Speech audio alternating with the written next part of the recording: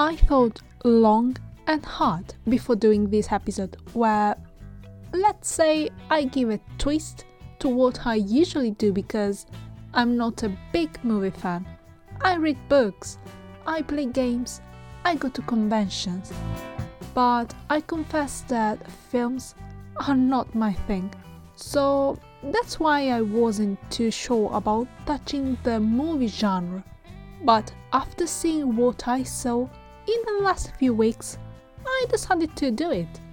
But what have I seen? Hello everyone, I'm Irene Riderelli, writer, blogger, and a passionate reader. And this is Into the Books. There is a book that has caught the interest of many people in recent weeks. And when I say many people, I mean it. Maybe it's because its author was unknown, and therefore speculation spread at a great speed. Or maybe it's because it's atypical for a movie to be released before the book it's apparently based on. Anyway, I thought it would be a good idea to talk about books that have been brought to the big screen. So without wasting any more time, let's get started.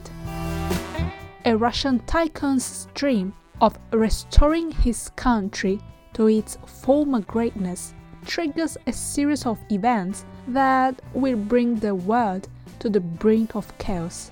Francis Coffey, the legendary head of the CIA, is the only person who can stop it.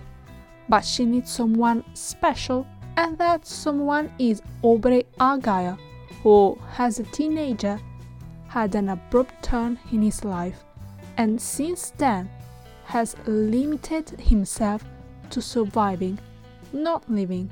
So he has built great barriers around him. His decisive intervention in a dramatic situation attracted the attention of the most powerful woman in espionage world, Coffey, who has investigated Aubrey's dark past and knows what has haunted him since the loss of his parents under unclear circumstances. But she also knows that it could have given him the necessary skills to be part of the team that can take on one of the most dangerous men in the world. An intense training course in espionage will take Argylle from the jungles of Thailand to the boulevards of Monte Carlo, and from the monasteries of Mount Athos to a forgotten cave buried deep in the Carpathian Mountains. This is a life or death adventure. As I said in the introduction, I think this is the first time such a thing has happened.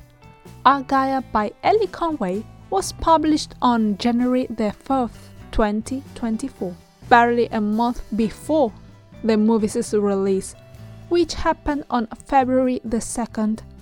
To me, this is a very interesting fact, but most fascinating of all were the rumors that raged about who the real author was, because it was apparently indisputable to anyone who has read more than one book in their life that Elly Conway was a pseudonym.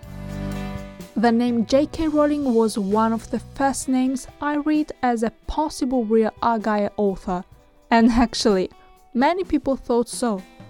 But I immediately dismissed that possibility after reading it, because this book seems to me to be a mishmash of several novels that the author put together in a skimpy way, even though it had all the potential to be great. The idea of a good book was there, but not the execution. So I discard the possibility that J.K. Rowling was the real author, because when she writes a book, she creates stories so intricate that you have to take notes to follow the thread.